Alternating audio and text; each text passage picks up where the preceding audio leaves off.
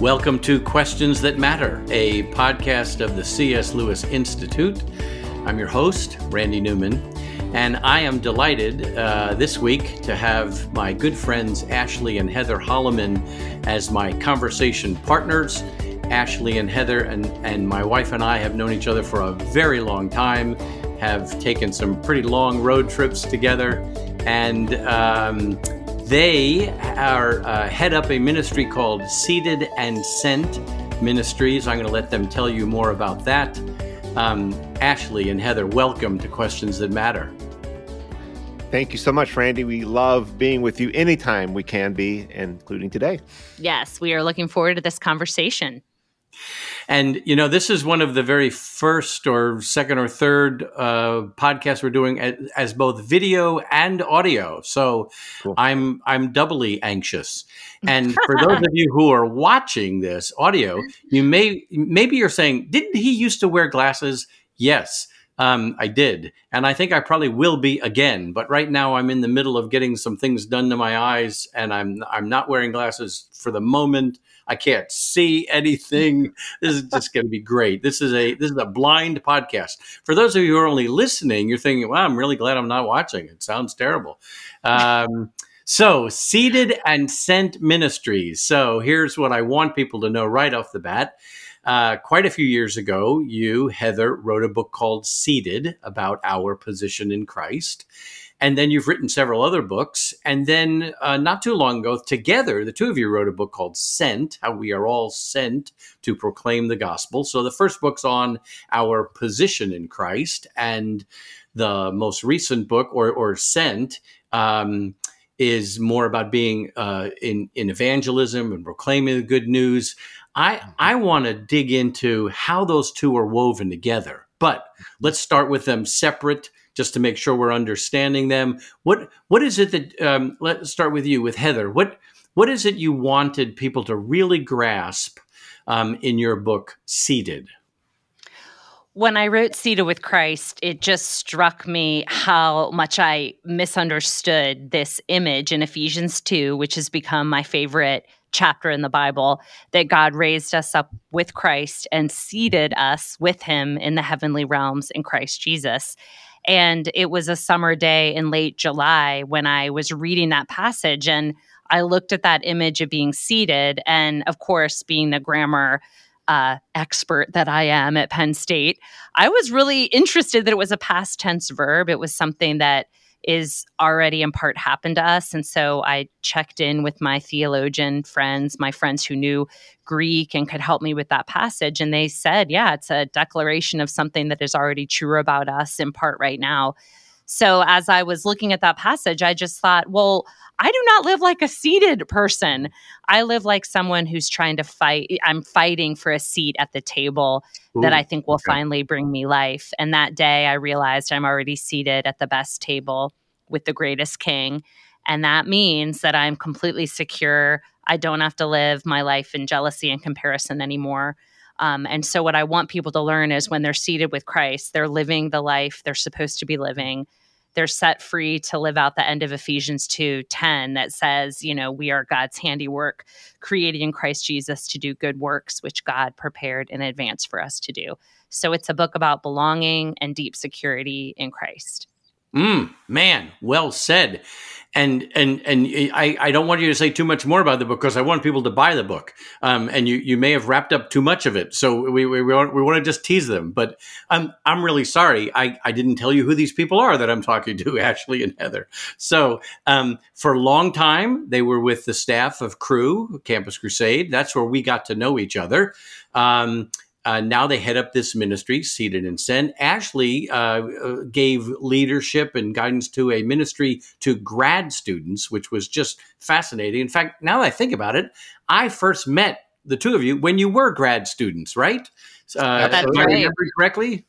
Yep. That was one of my very first things I ever did with Crew as a grad student. I came to a day retreat, and guess who was speaking? You were speaking. Randy Newman. And Oh, I my apologize. goodness. I had to be late because I was taking an exam on a Saturday morning. I I love do grad remember school. that, and I'm Yeah. still a little kind of bugged. Like, it shows Yeah, up late for the retreat where I'm it speaking, was. but we'll work through that later. And Heather is an associate teaching professor of English at Penn State University. So when she said a minute ago that she was a grammarian, she wasn't kidding. This is what she studies: rhetoric and composition and communication. So Ashley, let me point now to the latter book, Sent. What's that all about? Yeah.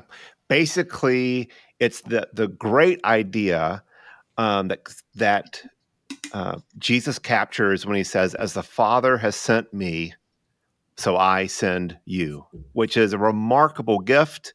It's a remarkable opportunity. It's a remarkable just invitation into intimacy with Jesus, being on mission with Jesus, and being a part of the greatest thing that's happening in the course of human history, which is God is keeping his word and rescuing a people for himself. And so it's the big idea that evangelism, outreach, moving into people's lives with the good news of the gospel, with the hope and love of Jesus, is far more than just what we do. It's who we are. It's core to our identity as believers. And it's not just something we do for God, though that's true. It's something we get to do with God. And so the big idea behind Sent was we really wanted people to experience what we have over the last 20 years, which was just this incredible lifelong now adventure of being on mission with Jesus, where we don't just have to share our faith, but we get to share our faith because we're believing that we're doing it with Jesus and he's going ahead of us. And we get to run with Jesus into people's lives as he sends us to them. You know, I remember reading your book and feeling that enthusiasm coming through, and it was the enthusiasm of we're in this conversation that we're having with non-believers together with the Lord. And so it pointed in the right direction, I think. So I think sometimes in evangelism, the focus is totally on us. Here's how we do it. Here's what we should say. Here's the words that work. Or it's all on them. The focus is all on them. They're lost. They're going to hell. They're separated from God. It needs to be somewhat on ourselves and somewhat on them, but mostly on the Lord. He has sent me. He has sovereignly placed me in this relationship at this moment in time. And that's what your book is that theme or that flavor or that ethos is woven all the way in. I love it. Yeah, that's right. Yeah, we believe there's really a sent person believes three core things that's happening. Number one, God is always at work to draw people into himself. Number two, he uses people to introduce others to Jesus. That's his plan A.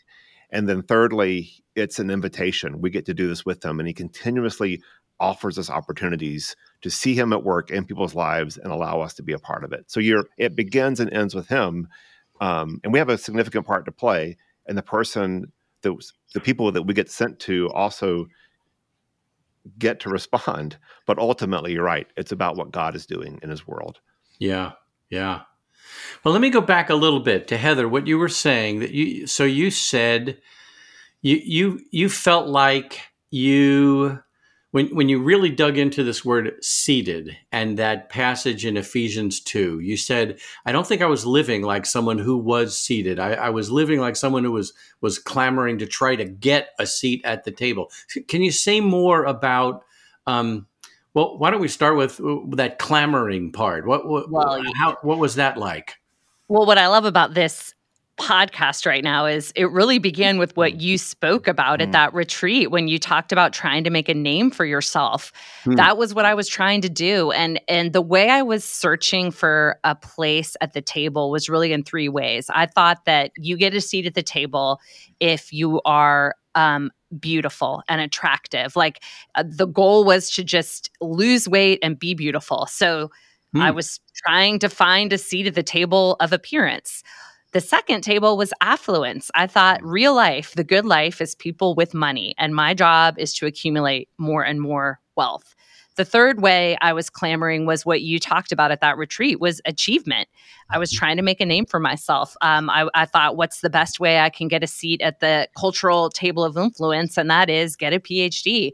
And what happened was I was really enslaved and I would say I was oppressed, kind of what in Second Peter, you either are living according to the divine nature or you are being held captive and corrupted by the world. And so even though I knew Christ, I was really buying into a cultural narrative that was killing me. And so that day when I read Ephesians 2, I thought, wait a second, I'm at the best table with the greatest king. Why am I fighting for a seat at the table? What if I believed I was already there? Good. Then Good. what? So that day I made a little chart in my journal and I thought, seated people don't worry about their appearance because they're so busy adoring the king. And I thought of David that said, one thing I ask of the Lord, this is what I seek. He is gazing on the beauty of the Lord. And then, of course, my favorite, moment in Psalm 34, those who look to him are radiant. Their faces are never covered with shame. The Holy Spirit just used his word to say, look, when you're seated with Christ, you're actually a marvelous, beautiful person radiating the beauty of the Lord. So, and then with affluence, I knew I had access to all the riches of God's kingdom. And then finally, seated people don't worry about achievement, which is what you were talking about. What would it mean if instead of trying to achieve, I thought the goal of my life was to abide? A much better verb. And when you abide, the word tells us we're appointed for inevitable fruit, meaning I don't need to compare it to anyone else. It's not about achievement anymore. It's about abiding to bear the fruit that God has ordained for my life. So what happened was a stronghold broke apart in my heart and I no longer lived in jealousy and comparison. I mean, it was so dramatic that people who know me best were saying things like, Heather, what happened to you? You have become a different person. So the word is so powerful, and Ephesians 2 then sets you free to live a sent life. I'm remembering back to that retreat. Isn't that something? I don't know whether I had done a whole ton of undergraduate student retreats at that point, but not too many grad student retreats. And I myself had finished grad work, a master's degree at a seminary, not that far, not that much earlier than that. And I remember in one of my Old Testament classes digging into the passage that I ended up preaching on. But it struck me in that class, we were looking at the story of the Tower of Babel when the people said, come, let us make a name for ourselves. And just the way they were, let us make a name for ourselves. And that was their whole motivation. We don't need God. We're going to make the name. And the shocking contrast is, well, I mean, obviously they failed, didn't work. They said, come, let us. And then God says, come, let us. Interesting. He's talking about himself in the plural, one of those very few spots in the Old Testament, God talking about himself Trinitarianly. I don't know if that's the right word, and I'm talking to a grammarian, so please let's just work on that later. But it was, come, let us go down and thwart their efforts, because it would be tragic if they succeeded, if they made a name for themselves. Then they would really be convinced that they don't need God, which is a horrible untruth. Yeah. But then at the very next chapter, God approaches Abraham. He selects Abraham and he says, I will make your name great. And the contrast of name and name, there's even some contrast in chapter 10 with the Hebrew word for name. But it's the contrast of allowing God to make your name great. And he does make all believers' names great when he gives them a new name of saved and seated. That was a fun message for me to proclaim to graduate students, because if you go into grad studies or any kind of success venture, I'm going to make my name great, it's going to be oppressive. It's going to be horrible. And, it was. and if you succeed, it's even worse. I felt that. The worst. Yes. Then you had this ministry for many years with grad students. How did all this play out? Were you able to present this message in ways that helped other grad students? Oh, all the time. I mean, one of the peculiar or kind of tailor-made struggles for grad students is this idea of the imposter syndrome of everyone thinks that they are the only person in their department that doesn't belong, and the goal is, of course, is to let no one else ever find that out about you. And so you have to be someone you aren't, or you think someone you think you have to be, just so you get to stay, because your name is that, the idea of making a name for yourself is so important. But you're constantly fighting for that. Like that's the seat at the table that grad students fight for, is I get to belong here. I get to stay here. Everyone gets admitted, but does everyone stay? Of course, the problem is no one tells grad students coming in that you're not the only one thinking that. Everyone is. And if someone would just go first and break the ice and say, I'm not sure I constantly am worried about my time here. Everyone else will say, yeah, me too. And so we really spend a lot of time helping our grad students just be fine with the fact that maybe they don't measure up like they thought they would, or others thought they would, that they don't have to fight for that seat at the table. And then to be that person that went first, to be the vulnerable, because they're in the safe spot. They're the ones seated with Christ. They have nothing to lose. They're the ones that can actually go first with their peers who maybe don't know Jesus yet, and say, guys, do you ever just have to fight, that feeling that you don't deserve to be here or belong here? What do we do about that? So yeah, it popped up all the time in both helping our students work through it themselves as believers, and then helping them minister to their peers as ones that have found a seat at the table with Jesus. We do find, though, that it really does impact any age group, though. As we travel around, people will admit they are fighting for a seat at the table in some way, or they're lamenting a loss of a seat at the table. It's amazing to me how almost every age there's this metaphorical table that they think, if I got a seat there, life would really begin for me. Yeah. We here at the C.S. Lewis Institute are very excited about a new monthly publication we are launching, and have launched already, and have sent out a few issues. In the legacy of C.S. Lewis, this new publication, which we're calling Challenging Questions, tackles subjects and issues regarding the Christian faith with a, hopefully, winsome and thoughtful approach to provide believers with good reasons for their faith, and to provide seekers and skeptics with some food for thought. This new publication will be distributed monthly. We hope that you'll share copies of it with friends of yours, neighbors, colleagues, and we would love to receive your feedback on it. Go to our website, look for Challenging Questions. There's also a place where you could send us feedback and comments about it. Maybe you could offer some possible topics you'd like to see us address.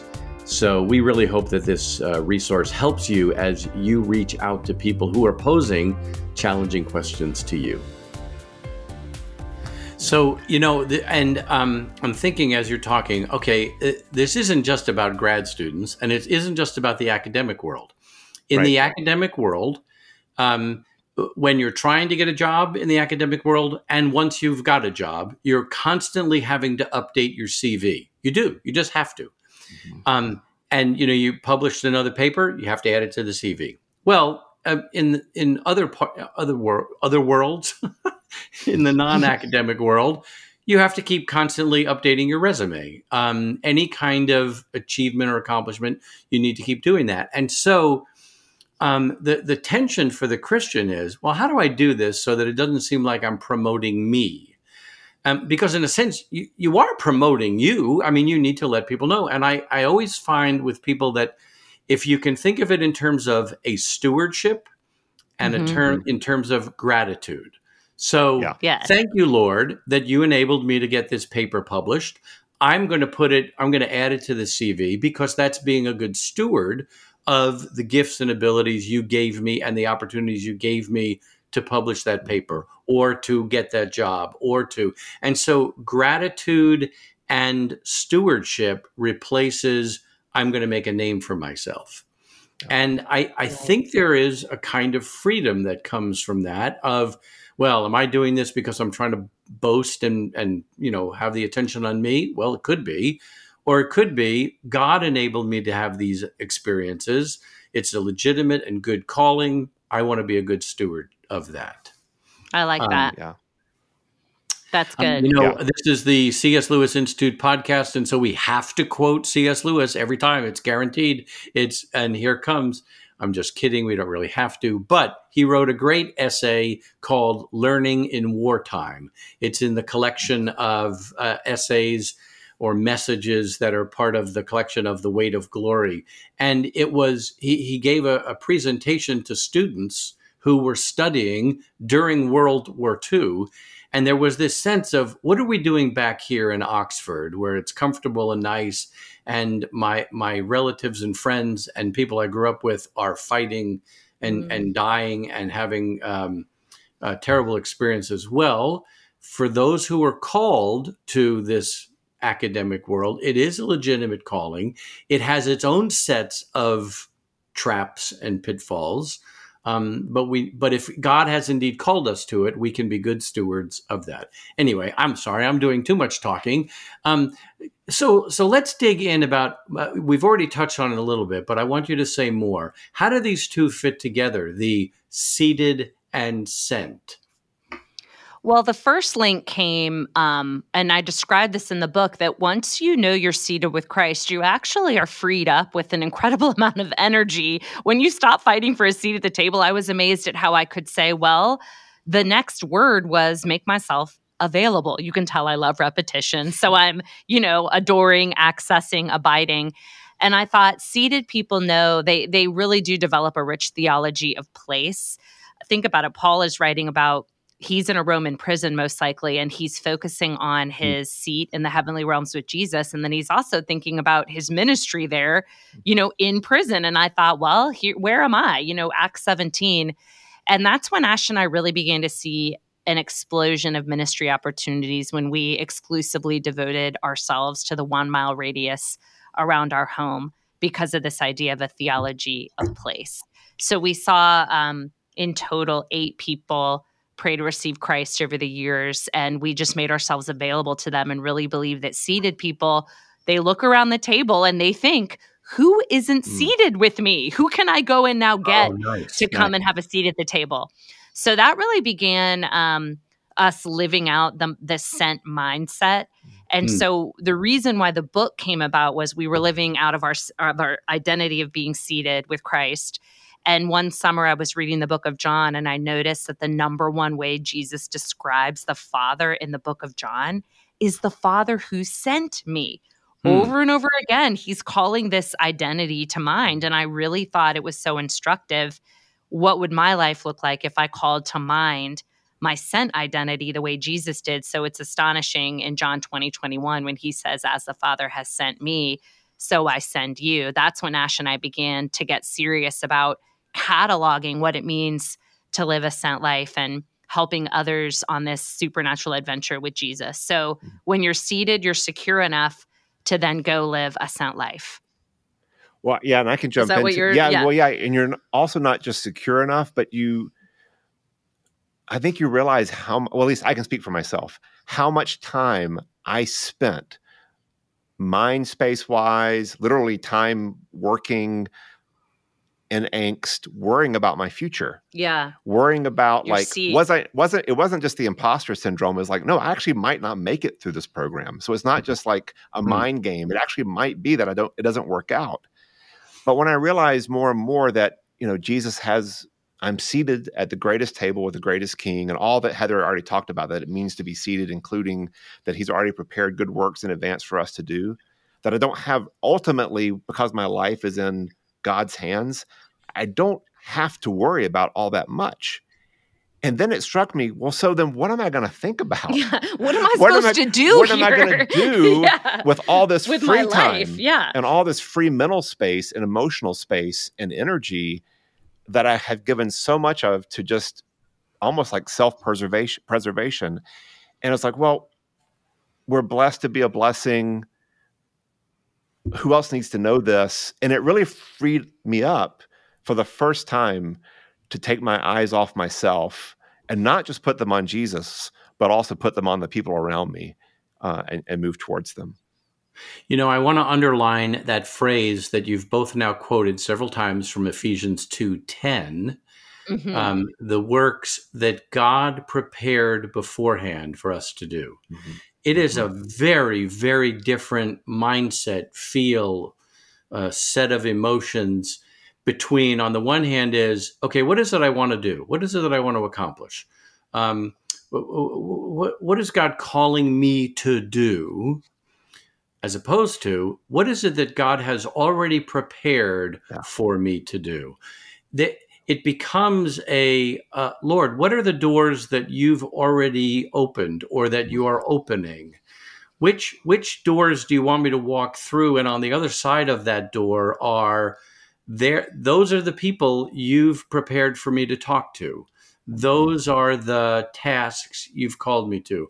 And that's the job you've called me to that is going to bring glory to you, even if it's hard for me to see how that is. How is it that in my business job or my teaching job, teaching kindergarten kids, or making things with my hands, those are things you've called me to do and you've prepared ahead of time. It's a very different, again, it's an energy that comes from the Lord instead of I've got to come up with this energy.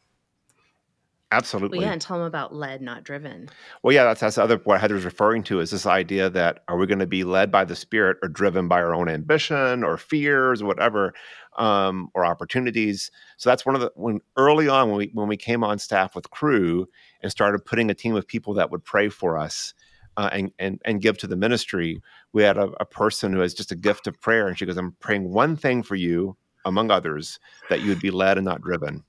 And it's our family motto. Our family motto. You're led and not driven, and you begin to feel the difference because the Holy Spirit, it's a gentle, joyful leading. Whereas I feel like the flesh and the enemy, it's always a driving, frantic, chaotic feeling for me. You know how it says the sheep know my voice, like the voice of the shepherd? I would say the voice of the shepherd feels like you're being led, not driven. And so as I'm getting older, I know what the driving thing feels like. And when I'm driven, it feels like exhausting work. It usually doesn't bear good fruit. It usually, there's all these symptoms. It's like Galatians 5. You just see it play out. The fruit of the flesh is obvious, but we love. And you have to stop and ask yourself, do I honestly believe I can do a better job leading my life than the God of the universe? Right. Do I honestly, because that's the way I'm living. Do I honestly believe that?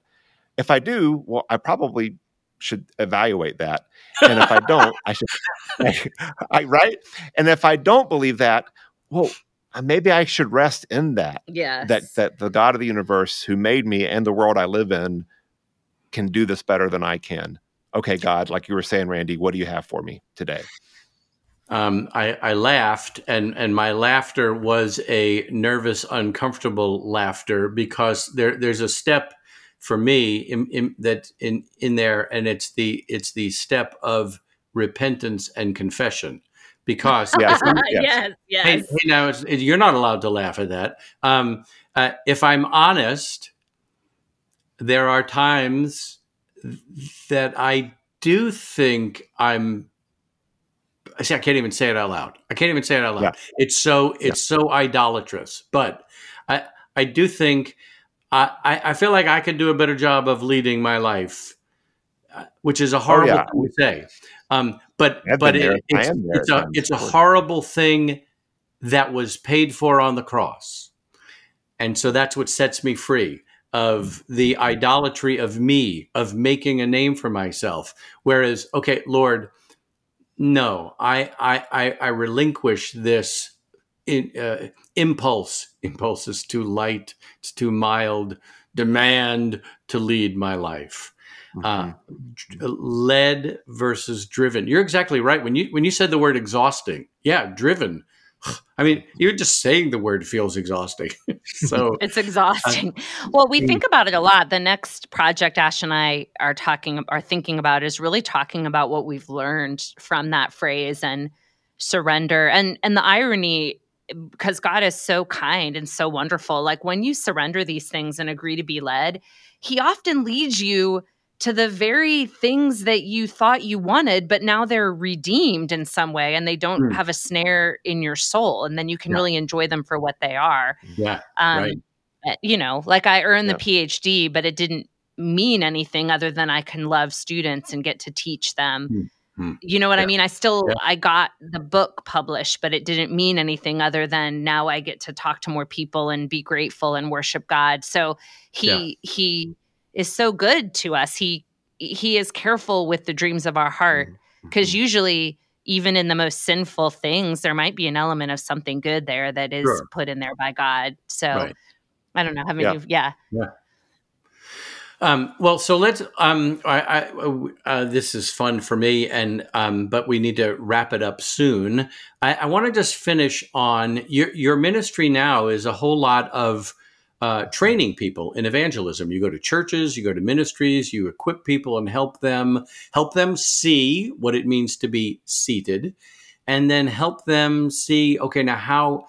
If I'm being sent, where am I being sent, and what does that look like? So I don't know if you can answer this question. What are you seeing there as you're equipping and training people? So I'm not asking what do you tell them.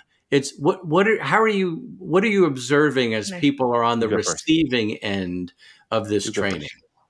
Well, something that struck me this week is a reader emailed us and said, "Okay, I'm ready to do this. Which 5 Bible verses should I memorize?" Okay.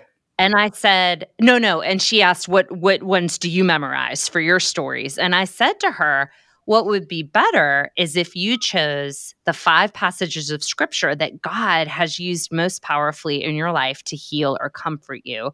And then tell the story of God's powerful work in your life through his word. And I said, here are my 5 stories of transformation. I talked about Ephesians 2. I talked about some of the other passages God has used in my life. Well, she wrote back basically telling me that not only does she not know the word, she doesn't read it. She doesn't have stories of God's transformative work in her life. So what Ash and I are finding, especially as he does this incredible storytelling workshop, is how evangelism becomes really difficult if you don't have anything to share about your friend, Jesus. But if you have things to share about him, it's so easy. And Ash, Ash is, aren't you? That's what I'm finding. Yeah. I can tell you from the other thing that makes me really super grateful and excited. Heather's the extrovert. She's the one that has a natural gift of evangelism. We can go into this another time because it's a longer story, but part of why the reason why I wrote this book with her is because I'm the introvert who doesn't have the gift of evangelism, but I've seen God use me by his gracious kindness for years. And to communicate that and to see the light bulbs go on and to see people who probably from 20, 30 years have only associated evangelism with guilt, shame, I could have, I should have, I never did, with now I believe I can do this and I get to do this. And there's nothing holding me back. And God's going ahead of me and I'm joining him in it. Just to see that whole mindset shift in what evangelism is and what they get to be a part of, that they don't have to stay on the sidelines, but they can jump into the game. I love that every time that we see people get that. And because I know they are now moving towards a life of greater joy, greater intimacy, and greater purpose. And their friends are going to come to know Jesus. And I don't know anything better, to want for a person than those things. Oh, that's really good. That's so good. I know you know this, and quite a few of our listeners have heard me say, I've done a whole lot of study of listening to people's stories, hearing their stories of conversion. And so many, many, many people tell me about an ordinary Christian who was a good friend, who shared the gospel, who kept listening to me, and they were not extroverts. They were not public speakers. They were not flashy. They were ordinary people who said things to them like, that's a good question. I'm not sure. Let me think about it. And God uses the ordinary, even though we're in a culture that celebrates the superstars. In God's structuring of His kingdom, He uses the ordinary. And so maybe that's a good place for us to draw this to a close. Any last thoughts you want to share about Seated and Sent? I just wanted to affirm that because I get to observe Ashley when we're out with couples who don't know Christ. He recently just asked the most thoughtful, Spirit-led question, whereas me being the extrovert and I just roll over people in conversation. I just control everything, where Ash really did have the question that unlocked a great spiritual conversation with this couple. So like you said, the ordinary friend who asks good questions and listens, I get to observe that with Ash pretty much every day. But I will say this too, and I know we're like the husband and wife are doing like the complimentary thing now, What? But the person who got me excited about evangelism, besides the Holy Spirit, was Heather. Because she was doing it, and she was taking great steps, and she had this energy and enthusiasm about her that was just, and still is, so contagious. And so, yeah, we need all kinds. I'd be like, Ash, you're coming over to Joe's house. We're going to talk about Jesus today. And Eric will be there. Come on. Brace yourself. I was like, okay. So it was, all right. It was good. So that's my final thought. God needs all of us. Yeah. Well, this is great fun. This is really, really great. And we're going to have some show notes underneath this, things connecting. Heather has her own website, heatherholleman.com. Is that right? Did I say that right? Yes. Soon, there's going to be a seated and sent .com.org something website. Yeah. And we'll also have links about the books, because these are really, really helpful tools for people. So thanks for listening. We hope this podcast and all of the resources that we provide at our website, the cslewisinstitute.org website, are really helpful for you as you pursue discipleship of the heart and mind, and as you seek to love the Lord, your God, with all your heart, soul, strength, and mind. Thanks.